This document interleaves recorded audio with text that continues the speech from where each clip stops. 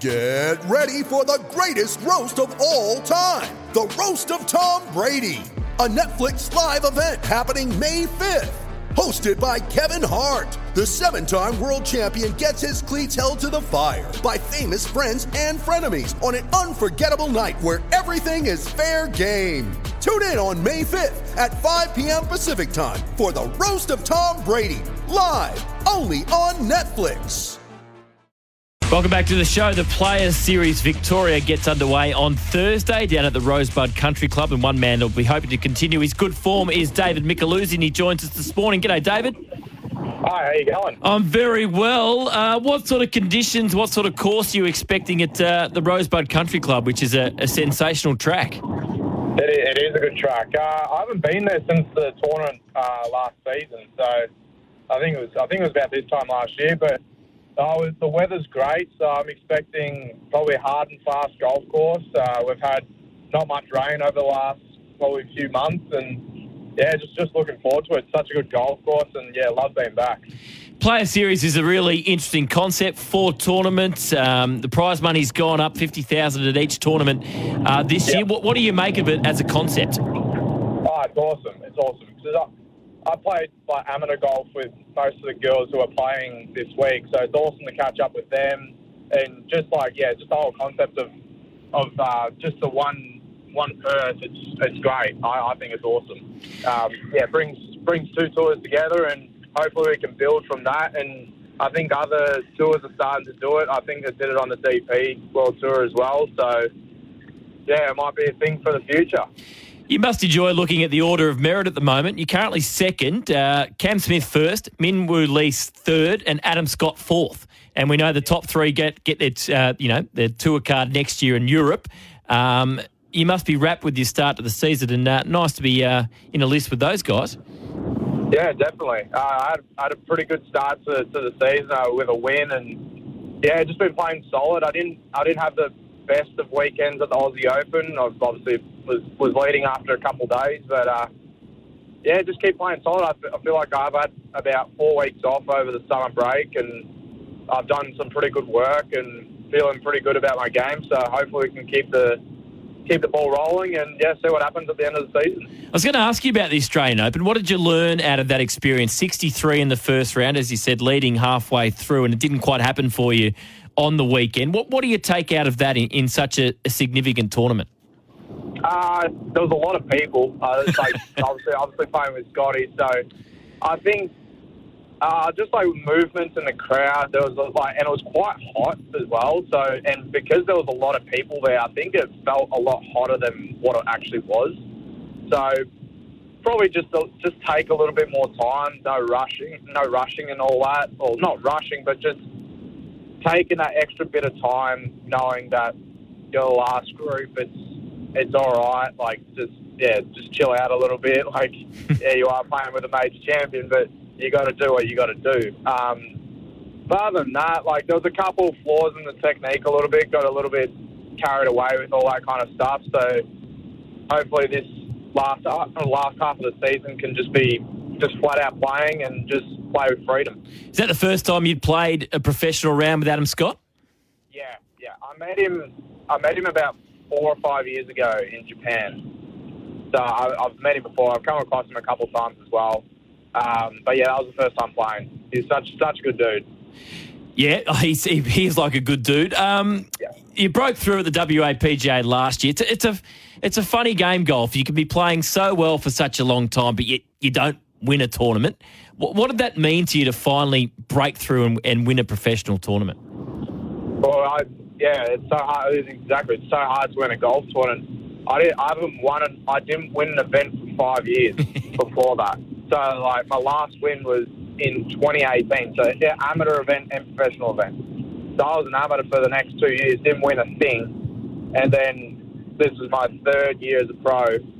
Still haven't won anything. And then, WAPGA came about. But it was a weird one because with 6 holes to go, I was nowhere near it. I was 3 back with probably about 8 people around the lead. So, just hit some really good shots coming down the stretch, and Is it hard to stay patient? As you say, you haven't won for 5 years. You can be playing really well and you don't actually get that win. Is it hard to just, I guess, maintain the faith in what you're doing and remain patient and not, push too hard to win when you get in situations where you are a chance to win? 100%. Yeah, you got to be as patient as possible. Me, I'm not so patient, so it's very difficult. But the more tournaments you play, the more times you're up in contention, you learn bits and bits about what you do and things and all stuff like that. The WAPJ was weird because I hadn't been in that position for a very long time, but it felt normal. Everything I did it felt normal, which is a good thing. But then once I'm back in that situation, I don't want to be too chilled out. I want to still be able to hit the right shots at the right time, think about it, and all that kind of stuff. So winning isn't easy. Speaking to Australian golfer David Micheluzzi, second at the moment on the Order of the Merit, and if he can maintain that position, a spot in Europe next year. He's going to tee it up in the TPS Victoria this week down at Rosebud Country Club on Thursday. What would it mean to you to finish in that top three and seal a ticket to Europe? Yeah, it'll be unreal. Obviously, to play on the DP World Tour would be awesome. I want to win the Order of Merit. I think there's a few more things you get with the DP World card. The DP World Tour doesn't start until, I think, December. I think we're the first event out next year. So winning the Order of Merit is definitely on my mind, and I really want to achieve that. It will hopefully set out the rest of the year and then the rest of next year. So, just looking forward to it. It'll be unreal. It'll be unreal to play with the guys that I played with amateur golf overseas, and it'll be awesome. It'll be awesome. Are you still working with your short game coach, or was that just a brief period you had? I think it was Andrew Cooper. I'm still working with him. Himself and Marty Joyce, who's been my coach for the last 11 years. I started working with Coops April last year, we've done everything. We've done everything well so far, and game's heading into a direction that we all want it to trend towards. So hopefully we can keep going, and hopefully we can keep this team for a very long time. I noticed you said in an interview late last year you want to win some more money so you can spend it on your car. What sort of car are you driving? And it sounds like cars are a bit of a passion. Well, I said I wanted to do up my car, but then after the 2 good weeks at Aussie Open and Aussie PGA, I decided to buy a new car. Nice. What'd you get? HSV Club Sport, the VF model. So I was very happy about it. Got it for a decent price, and I'm driving in it right now. So very nice. Hopefully in a couple of weeks, it's a little bit louder. So if you call me up again, you might hear it a little bit. So what modifications will you make to it if you win a bit more cash? Just exhaust system for now. Just have a nice note to it, and then we'll see from there. Lovely. What else do you like doing away from the golf course, David? Literally, it's not much. I had time off over Christmas, so I didn't really practice much, but I was still playing heaps of golf. So I like playing golf with my mates at Peninsula or at Cranbourne. Just muck around, hit the ball around, have some fun. It's just a bit of freedom, let my mind just chill out for a little bit while still playing and keeping on top of a few things. But other than that, I wash the car quite a bit. Keep it clean.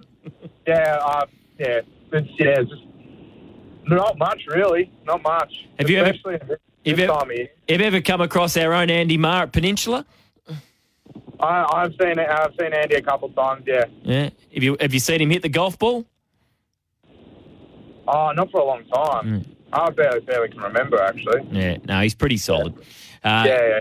He's pretty solid. And when you play with your mates, are we talking about a bunch of mates that can play some pretty decent golf, or have you got a couple of hackers amongst your mateship group? No, we're all pretty good. I think probably the highest handicap will be maybe like 14. And then, like, a few of my mates play off scratch, plus figures and all that. So, like we're all pretty good. We're all pretty solid golfers. So, but yeah, there's a lot of fun. There's a lot of funny stuff going around when we all get together. Just one on the principle of golf. Sam Edmund here is hosting breakfast at the moment. We had a golfing weekend away 2 years ago, and they gave him a handicap of 54 because he's basically never played before. Is that acceptable? Someone plays off 54?